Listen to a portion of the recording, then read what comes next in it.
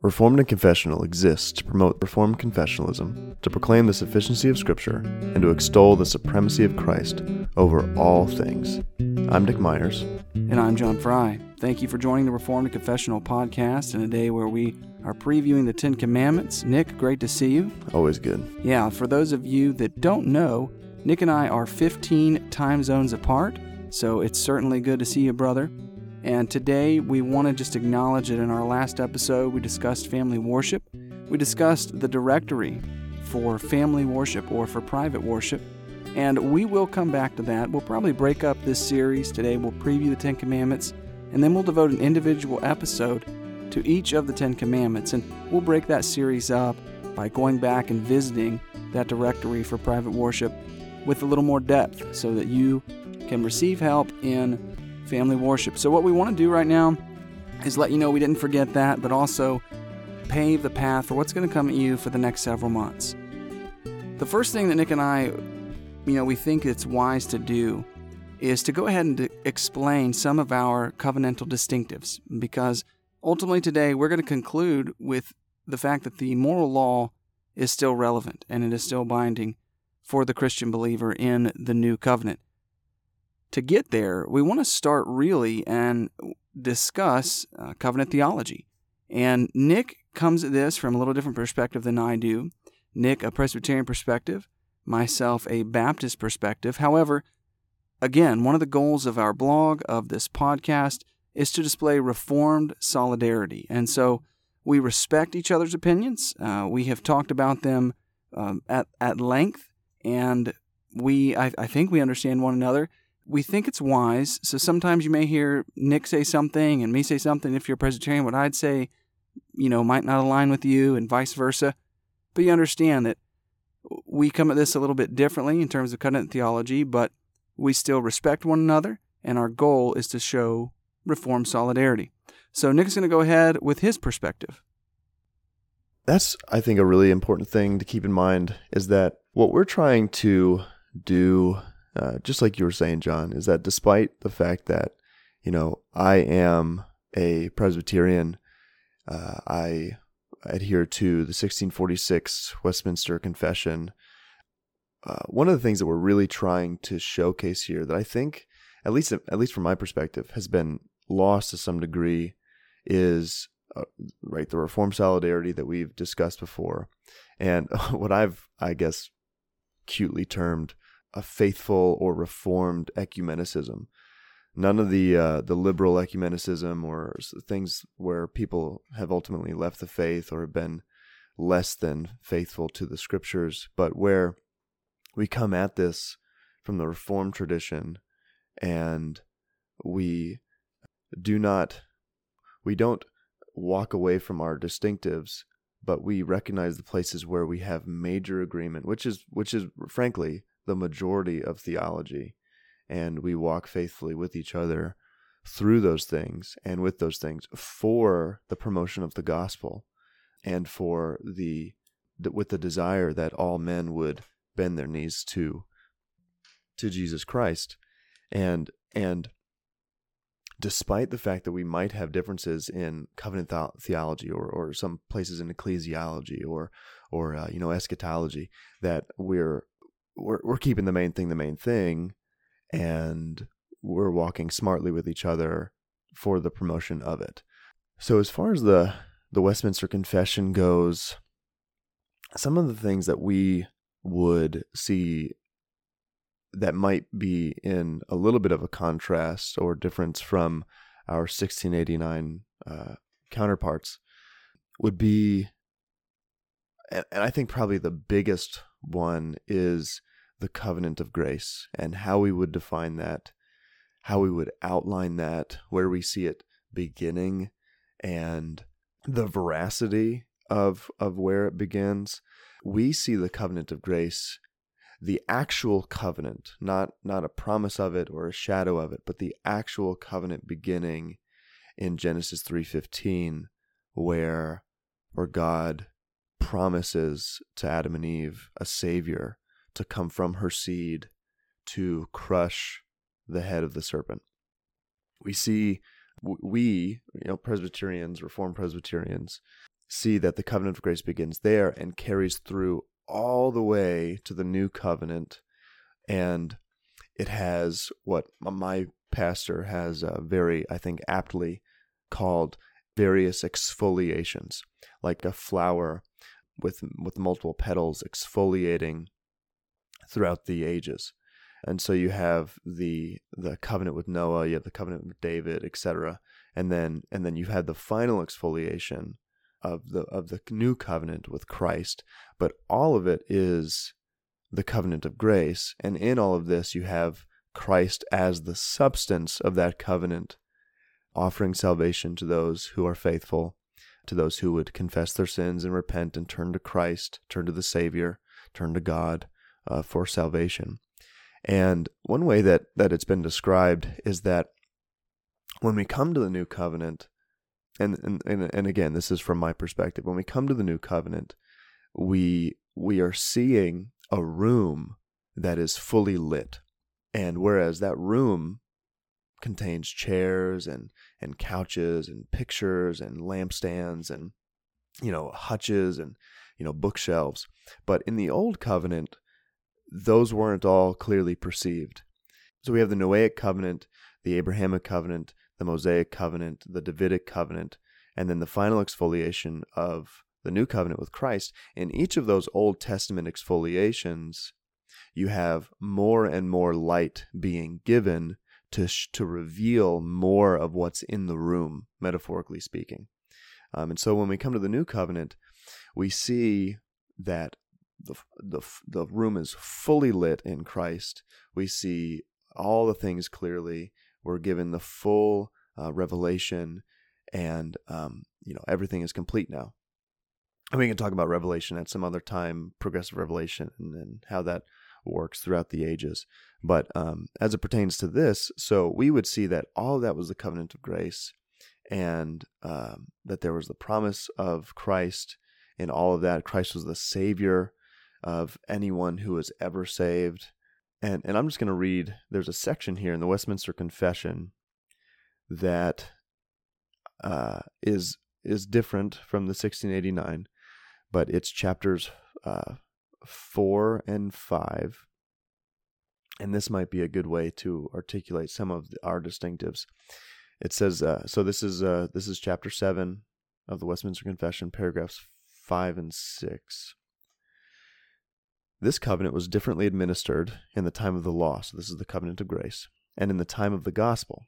Under the law, it was administered by promises, prophecies, sacrifices, circumcision, the paschal lamb, and other types and ordinances delivered to the people and the Jews, all foresignifying Christ to come, which were for that time sufficient and efficacious through the operation of the Spirit to instruct and build up the elect in faith in the promised Messiah, by whom they had full remission of sins and eternal salvation, and is called the Old Testament. Paragraph 6. Under the gospel, when Christ the substance was exhibited, the ordinances in which this covenant is dispensed are the preaching of the word, the administration of the sacraments of baptism and the Lord's Supper, which though fewer in number, and administered with more simplicity and less outward glory, yet in them it is held forth in more fullness, evidence, and spiritual efficacy to all nations, both Jews and Gentiles, and is called the New Testament. There are not, therefore, two covenants of grace differing in substance, but one and the same under various dispensations. And that last line there are not, therefore, two covenants of grace differing in substance, the substance being Christ, but one and the same under various dispensations. That would be a point of difference insofar as, John and I would be concerned. But like John said, these differences, while debatable and while they can, they do unfortunately divide to some degree, they don't make us look at the gospel differently. They don't make us look at the commandments differently or faithfulness in Christ differently.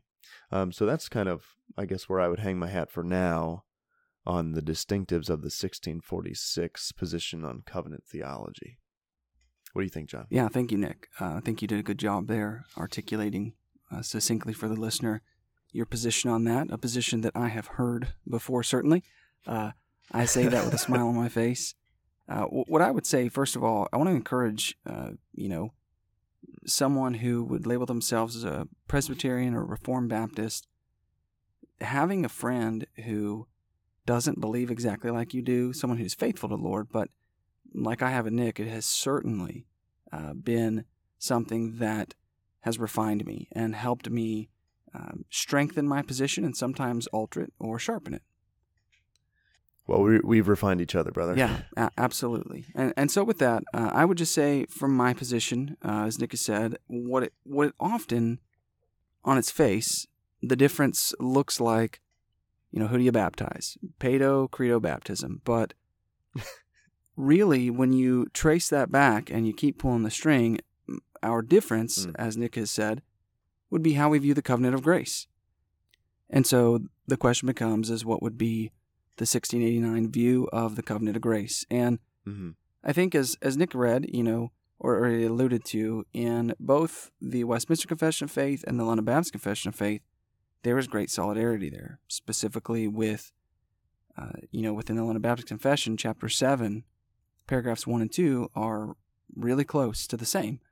And then the disagreement is more of the omission of parts of the Westminster and then the inclusion of paragraph 3, which I'll read just a little bit of it in just a moment. But basically, as Nick has said, from his perspective, there would be different administrations, and I'll just label them the old and the new. So rather than seeing an old administration of the covenant of grace and a new administration of the covenant of grace, I would categorize the various covenants in the Old Testament, the Abrahamic, the Mosaic, the Davidic covenants, as subservient to the covenant of grace and distinct from the covenant of grace. Covenant of grace simply being we're saved by grace alone. And I would even affirm that is seen in places like Genesis chapter 3, verse 15. And those individual covenants, they have distinct contents and sanctions, and they have differences from one another. But what they all function to do is to point to and to serve the covenant of grace, which eventually would fulfill all of those covenants. The covenant of grace not being conditional, but certainly being unconditional. And if I could summarize it, rather than there being multiple administrations of the same covenant, the 1689 position would just say that there's one covenant of grace, and it's revealed by farther or progressive steps within each covenant. So with that, I will read the 1689 London Baptist Confession, chapter 7, and just the first portion of paragraph 3. It says, "This covenant is revealed in the gospel, first of all to Adam in the promise of salvation by the seed of the woman, and afterwards by farther steps until the full discovery thereof was completed in the New Testament."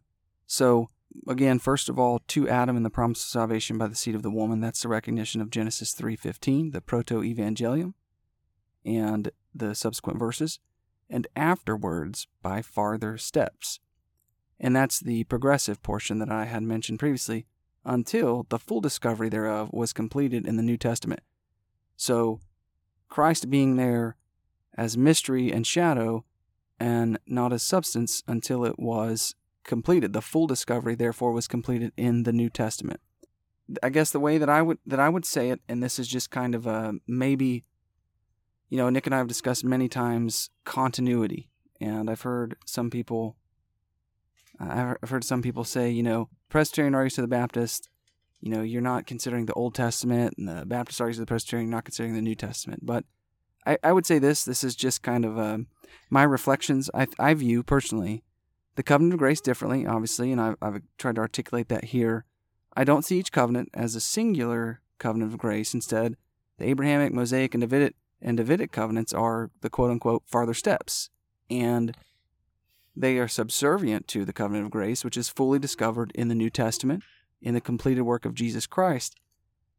And then in terms of continuity, I think that, this is just my experience in reading and talking and listening and trying to be quick to listen and slow to speak. But I think that there is an accusation that maybe there's a discontinuity. And where I see a great deal of continuity is that God, especially with Abraham, God had promised Abraham, there's covenant promises there, and then you look at the Mosaic covenant, the Davidic covenant, and then we think of how these covenants are fulfilled. Well, they are all fulfilled in Christ. And, with the Mosaic covenant, Christ perfectly kept the law to, righteously, perfectly, and imputed that to us. And then the Davidic covenant, Christ is the seed who is on the throne forever. And then just briefly, the Abrahamic covenant. In Genesis, God made a covenant with Abraham and promised to bless him, to make him a great nation from him. And then you have Jesus and his incarnation, and his perfect life and death and resurrection ensured the salvation of many. His inauguration of the new covenant ushered in the indwelling of the Holy Spirit to all believers. You see in the book of Galatians chapter 3, the Apostle Paul reveals that those who possess the Holy Spirit through faith, they're counted as the offspring of Abraham, thus simultaneously providing the population of the great nation promised to Abraham and the blessing to all nations, which is the gospel going to the ends of the earth. I see a great amount of continuity between testaments there. And then lastly, I would say, when it comes to continuity with this, what it eventually results in is a discussion of who should be baptized. I think that there is a great deal of continuity in that those who were born to ethnic Israel received the sign of circumcision. And in the New Testament, those who are born again are referred to as infants, and they receive the sign of baptism. And I think that comparison, it displays a great level of continuity and reserves baptism to believers only. But again, like I had said, there is a great deal of continuity, especially when you look at the London Baptist Confession, chapter 7, paragraphs 1 and 2, with the Westminster Confession of Faith. And with that, I think now is a good time to remind you of our goal. We agreed, we're not going to go into necessarily why we believe what we believe, but just try to describe what we believe so that you understand where Nick comes from as we talk about today covenant theology and then the future, the Ten Commandments. But where we're really going here is that we both affirm covenant, that God interacts with man through covenant. If I just want to add one more thing. Just when there's times when we don't agree, it's our prayer that what you'll hear is gracious responses to those things. Like maybe, I'll say like, yeah, no, I understand that you see it that way. This is how I see that. But there won't be sharp dissension or division between us. We've been talking about this stuff for literally years, and now we're just taking all the stuff we've talked about and we're recording it. Just as a quick note, and I'll move on. So I have the privilege of living near RPTS, the Reformed Presbyterian Theological Seminary, going to church with a lot of people who are professors there and also counseling there. And that school has historically taught more Baptists than Presbyterians.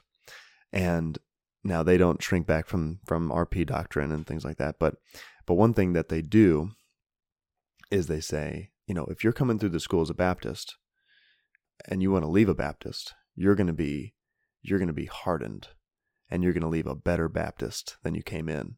And I just love that line. I've always remembered when I was told that years ago, because that's what it is, right? When your theology's tested and you have to figure out why you believe what you believe, you either change your mind or you get better, And that's what I've seen in John and hopefully myself, where we've ruffled each other's feathers enough to to have hopefully gotten better. Yeah, thank you. Thanks for sharing that. So now we're going to transition, and Nick is going to go ahead and just give us a good definition for covenant theology.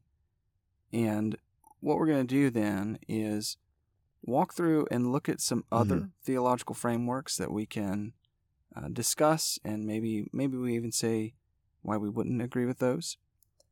And then what we'll do is just ask the question, is the moral law still relevant? And if so, then we ought to know it well and seek to live it out. So with that, Nick, the big question today, what is covenant theology? All right, so what I'm going to read, because they've said it already, I don't need to reinvent the wheel, is the explanation of covenant in the Reformation Study Bible.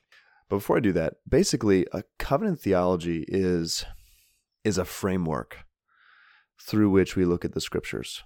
There's all sorts of different ones, just right off the top of my head, and probably pretty popular ones. You have dispensationalism, which I'm sure most people have heard of.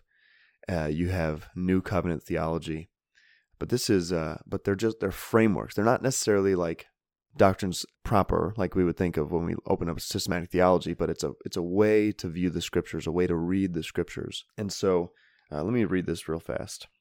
So the basic structure of the relationship God establishes with his people is the covenant. A covenant is usually thought of as a contract, while there surely are some similarities between covenants and contracts, there are also important differences. Both are binding agreements. Contracts are made from somewhat equal bargaining positions, and both parties are free not to sign the contract. A covenant is likewise an agreement. However, covenants in the Bible are not usually between equals. Rather, they follow a pattern common to the ancient Near East suzerain vassal treaties. Suzerain vassal treaties, as seen among the Hittite kings, were made between a conquering king and the conquered. There was no negotiation between the parties. And I think let me just stop right there. I think that's a good point to make. And we see this with Abraham exceptionally clearly. Let me pull this up here. Yeah, so you see this with Abraham in Genesis 15. So he commands Abraham, he says, bring me a heifer, in verse 9, he says, bring me a heifer 3 years old, a female goat 3 years old, a ram 3 years old, and a turtle dove and a young pigeon. And Abraham brought all these, cut them in half, and laid each half over against the other. But he didn't cut the birds in half. And when the birds of prey came on the carcass, Abraham drove them away. Verse 12, as the sun was going down, a deep sleep fell on Abraham, and behold, dreadful and great darkness fell upon him. Then the Lord said to Abraham, know for certain that your offspring will be sojourners in a land that is not theirs, and will be servants there. And they will be afflicted for 400 years. But I will bring judgment on the nation that they will serve, etc. Verse 17, when the sun had gone down, and it was dark, behold, a smoking fire pot, and a flaming torch passed between these pieces. On that day the Lord made a covenant with Abraham, saying, to your offspring I give this land, for the river of Egypt to the great river, the river Euphrates, etc. Now, what do we see here? I think it's good to stop and just say, what do we see? We see Abraham bringing an offering, a sacrifice. The animals are cut in two and laid on either side of each other. And Abraham is caused to go into a deep sleep. So Abraham not only isn't making the covenant with God, but he's passed out, right? He is not even part of this. And then in verse 17, we see a theophany. We see a circumstance where God reveals himself, and this time he reveals himself as a smoking pot and a flaming torch. And that theophany passes through those pieces, essentially saying, if I fail to keep this covenant, let be done to me what has happened to these animals. And on that day, the Lord made a covenant with Abraham. Now, just like they wrote here in the Reformation Study Bible, the suzerain vassal treaty was between a conquering king and the conquered. And we see this covenant with Abraham, which I would call the covenant of grace. We see this covenant being made with Abraham, and it is one-sided. This is a covenant completely based on the faithfulness of God, and Abraham doesn't have a part in it. This covenant, so in other words, what's happening? This covenant can't be broken.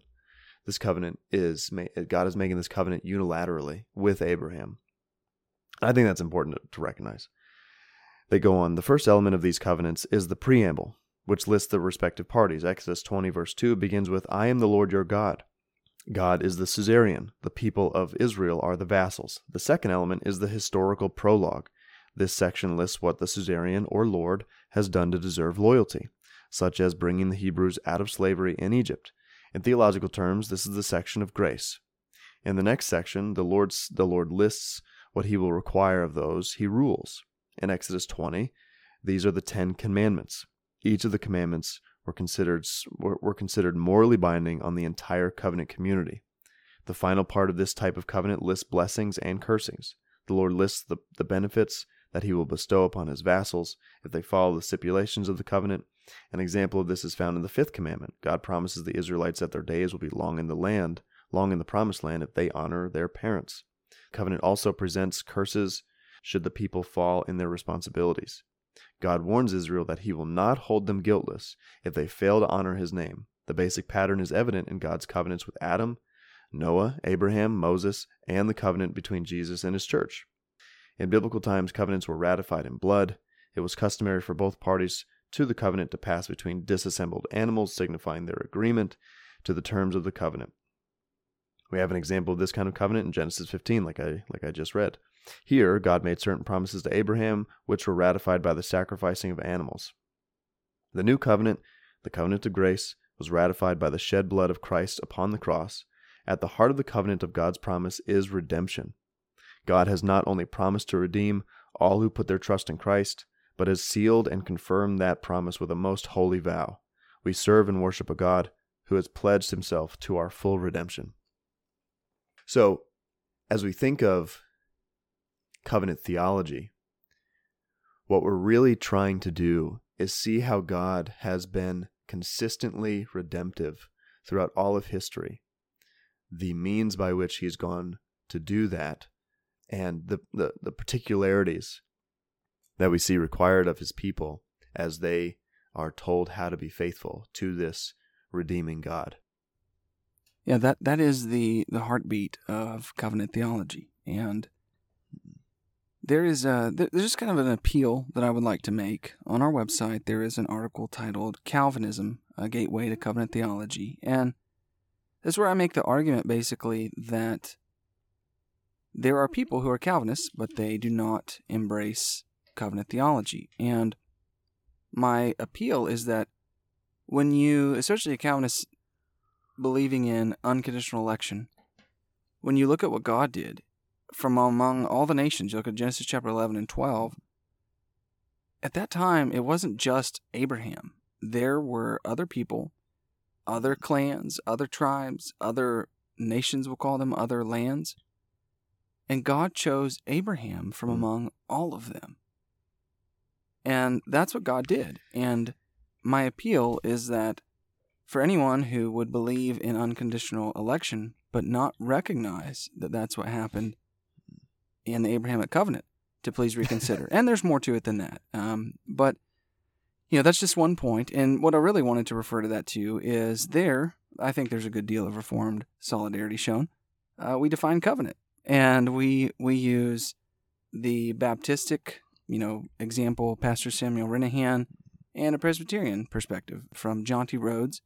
And real quick, the books referenced in this article, from the Baptist Understanding of Covenant Theology, a book titled The Mystery of Christ, His Covenant and His Kingdom by Samuel Renahan. And then for the Presbyterian understanding would be the book Covenants Made Simple, Understanding God's Unfolding Promises to His People by John T. Rhodes. Both, I would say, whatever persuasion, 1646, 1609, both are good and helpful. And each man defines covenant. And of course, what I'm about to share with you is baseline. But it's something that you can put in your mind, moving forward, reading your Bible, talking among your friends and believers, and maybe people that believe like you or don't. But Pastor Samuel Renahan defines covenant simply as a guaranteed commitment. And John T. Rhodes describes the word covenant as, quote, a conditional promise. And so I think that's a very concise way to define and understand what Nick has just read and explained for us. But for me, when you look at guaranteed commitment, when you look at a conditional promise, you're looking at covenant. And if you survey your Bible, you see all throughout it, God deals with his people through covenant. The immutable God, the Lord our Savior, who is the same yesterday, today, and forever, continually covenants with his people. There's a covenant of works with Adam. We see with Noah in the Noahic covenant. The Lord established his covenant with him in Genesis chapter 9. a covenant with Abraham, as Nick has already mentioned. We see a covenant with Moses. We see that in the book of Exodus. You can look at chapter 24, verses 7 and 8. It says, "Behold the blood of the covenant that the Lord has made with you in accordance with all these words." A covenant with David, referred to as the Davidic covenant. 2 Samuel chapter 7, verse 16. And then we have the church. Think of places like the Lord's Supper, when Jesus said, "This cup that is poured out for you is the new covenant in my blood." So from the very beginning, with Adam, all the way to today, in the new covenant in the church, the Lord deals with his people through way of covenant, or guaranteed commitments, or conditional promises. And it's for these reasons, the repetition, the perpetuity of covenant in our Bibles, why we think that this is a reliable framework, something that is verifiable through exegesis. That's right. So, Nick, with that, is there anything you'd like to add before we move on? No, I think for our purposes that's perfect. And ultimately seeing that it isn't ultimately about theology, and it isn't ultimately about the theology of this. It isn't ultimately about, how many covenants are there, and, what's the stipulations of each. And of course those things matter. But it's about seeing the God who's made the covenant with us to bring us to himself, and how we then respond in humility because of his mercy. That's hopefully where we land. Thank you for adding that. And on that point of humility, that's a good segue, because now we want to discuss a theological framework that is in opposition to covenant theology, and we want to have humility as we do that. And that would be dispensationalism. And we want to be gracious. We want to affirm that there are brothers that we will inherit the kingdom of God with who adhere to dispensationalism. So right now I just want to kind of preview that and, give some distinctives and do my best to do that. And then also what we will think about and contemplate is the consequences of dispensationalism. Remember where we're going. We're asking, is the moral law still relevant today? So dispensationalism as a system deals with God's relationship to man. And there are different dispensations, and what's very interesting in the context of this conversation is that some folks have taken dispensationalism and tried to harmonize it with covenants. And rather than, from my perspective, seeing the string of continuity throughout all of the covenants, they would identify each covenant as God working with mankind in different periods of time in different ways, we could say. And so, to highlight, now I do have a friend that had called, he had mentioned this, and I want to just say this friend he's not Reformed, and I have friends that aren't Reformed, and that's okay. He is a brother. And I would say that he made mention of a third party, someone who I don't know, and he called them a hyper-dispensationalist. So what I'm about to present is certainly not blanket coverage for what every person who adheres to dispensationalism would believe, but just for our audience to kind of understand that there are different ways people look at the Scripture other than through covenant theology. And the first dispensation, commonly referred to as the dispensation of innocence, period of Adam and Eve in the garden. And that, of course, then there's the fall. And the second dispensation is called the dispensation of conscience, from the time of Adam and Eve, leaving the garden up until the flood, and leading to a third dispensation, often referred to as human government. And you can see that in Genesis chapter 8. God destroys life on the earth through the flood. He saves Noah to restart the human race, and then the thought process is, once God raises up different people and nations and cultures, human government comes into play. Fourthly, dispensationalists would identify a dispensation of promise, started with Abraham, and continuing on up until the Jewish people crossed the Red Sea out of Egypt, going to Sinai, right up into Exodus chapter 20. And then there would be a fifth dispensation called the dispensation of law. And this is, of course, the Ten Commandments. The dispensation involved the temple worship and the priests and the prophets as well. This goes right up into the sixth dispensation, which is said where we now live, a dispensation of grace, beginning in the new covenant with Christ. And there's differing views on when they would specifically identify when the new covenant would start. Some would say the incarnation, some would say the resurrection, some would say with the Lord's Supper, some would say Pentecost and the indwelling of the Holy Spirit. But they would also say that that is the dispensation that we live in now, and that there is a seventh dispensation, the millennial kingdom of Christ. It is my observation that most dispensationalists are also premillennialists, and I think that the biggest thing for the purpose of covenant theology that we could identify right now is a big presupposition of dispensationalism is the distinction between the church and Israel. And a quick bit of autobiography, if I can. That's really when I had embraced the doctrines of grace and Calvinism. The next hurdle for me was Israel and the church. And then once, the Lord graciously helped me see, and my mind was made up on that, Reformed theology and covenant theology was the way ahead, and I'm thankful for that. But my appeal would be the teaching in Romans 11, and my view would not be that Israel and the church are treated distinctly and different, but that the church fulfills Israel. I don't think that the church replaces Israel. I don't think that the church is distinct from Israel. I think the appropriate word is that the church fulfills Israel. And I had mentioned that earlier. God makes a promise of this innumerable offspring. Now, from a Baptist perspective, I think that the New Covenant people are born-again infants or new believers, and they fulfill that promise made to Abraham. And in that way, that's really our trajectory of where we're going with asking the question about the moral law. So yeah, that's just a really brief overview of dispensationalism. Nick, is there anything you'd like to add to that? Yeah, just real quick, just to tag on what you just said. And we can see how somebody who maintains a dispensational view could slip into what's known as antinomianism, right?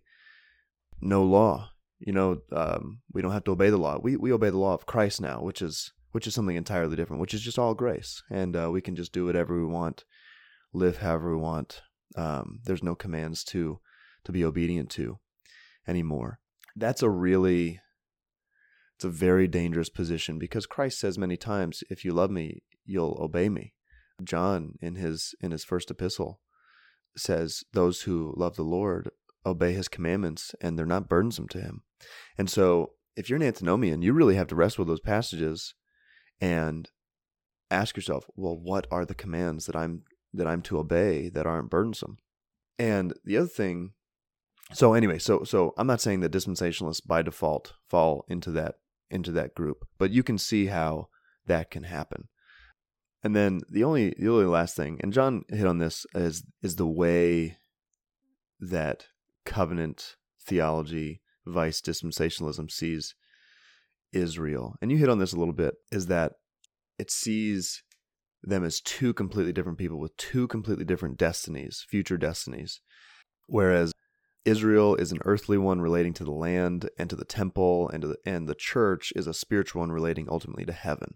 Whereas covenant theology sees that God has always had one people, and in the Old Testament they were called Israel, and in the New Testament they're called the church. Now, personally, I would take the liberty and say that God has had a church, and that in the Old Testament we see words like congregation or the assembly, and that was still his church, which was mixed. But in the New Testament we see, and now what's interesting is when you come to Romans 11, you see Paul desirous for his kin to be saved, which of course makes sense. He loves them, he wants them to be saved. But we would still maintain that all those who are saved, whether they're ethnically Israel, ethnically Jewish, or otherwise, it is through salvation in Christ, redemption in Christ, and not this, if you're a Jew, you get this, and if you're not a Jew, you get Christ in heaven. We wouldn't maintain that.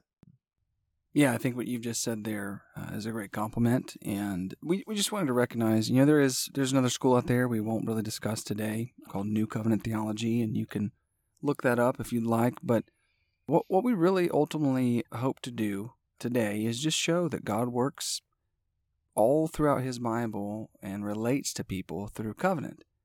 And with that, the Ten Commandments in the Mosaic Covenant relate to people today in the New Covenant. And the way that we view, specifically the Mosaic Covenant, the way that we view the Ten Commandments would be a manifestation of God's character. And we often refer to it as the moral law. The Ten Commandments being the moral law, we would say that Jesus, as he says in Matthew chapter 5, verse 17, that He did not abolish this moral law, He came to fulfill it. And certainly not even just the moral law, but He fulfilled the entirety of the law. He perfectly obeyed it, and He was righteous. In Isaiah 53, we look in the book of Romans, this is the righteousness of Christ through obedience to God, and thank Him for His imputation of that righteousness to us. So we see that it is Christ, when He says He's fulfilling the law, not abolishing it. We make the observation that all throughout, of course, the Old Testament, but even in the New Testament and in the portions of the New Testament that are the New Covenant, the Ten Commandments are never done away with. They are as binding from Adam to Abraham, to Moses and the people on Sinai, as they are to Nick and I and to each of you today. So again, we've kind of discussed our distinctives. Hopefully that was foundational and gives you some context of what we're saying. We've taken a look at the definition of covenant and covenant theology, and we've also discussed dispensationalism. But keeping in mind that next episode we're going to talk about the first commandment. Why? Why would we want to do that? So the way that we want to get there is to ask this question, Nick, is the moral law still applicable today? And if so, tell us why.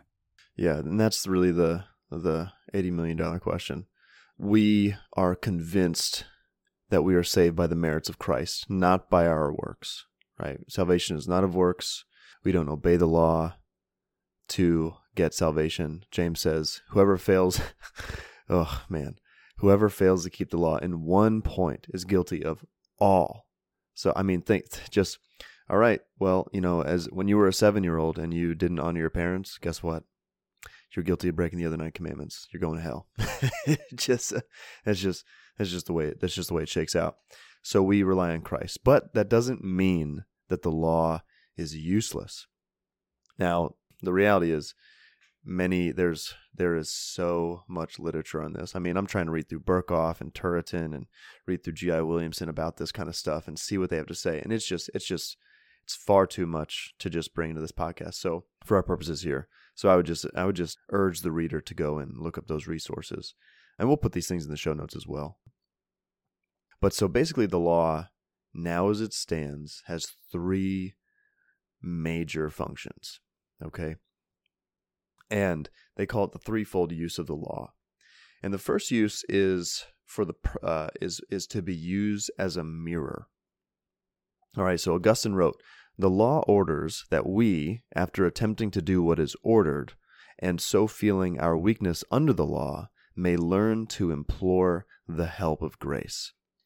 All right, now think about this. So James, in chapter 1 of his epistle, verse 23, writes, "For if anyone is a hearer of the word and not a doer, he is like a man who looks intently at his natural face in a mirror.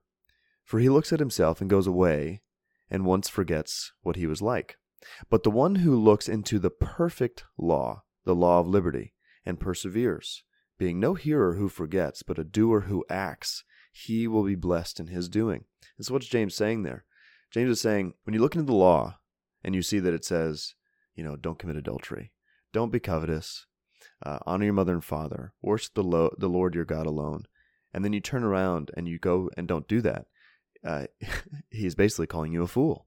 He's calling you someone who looks intently at the law, and then like you look in a mirror and you turn around and you forget that you got a big freckle on your nose or that your eyes are blue.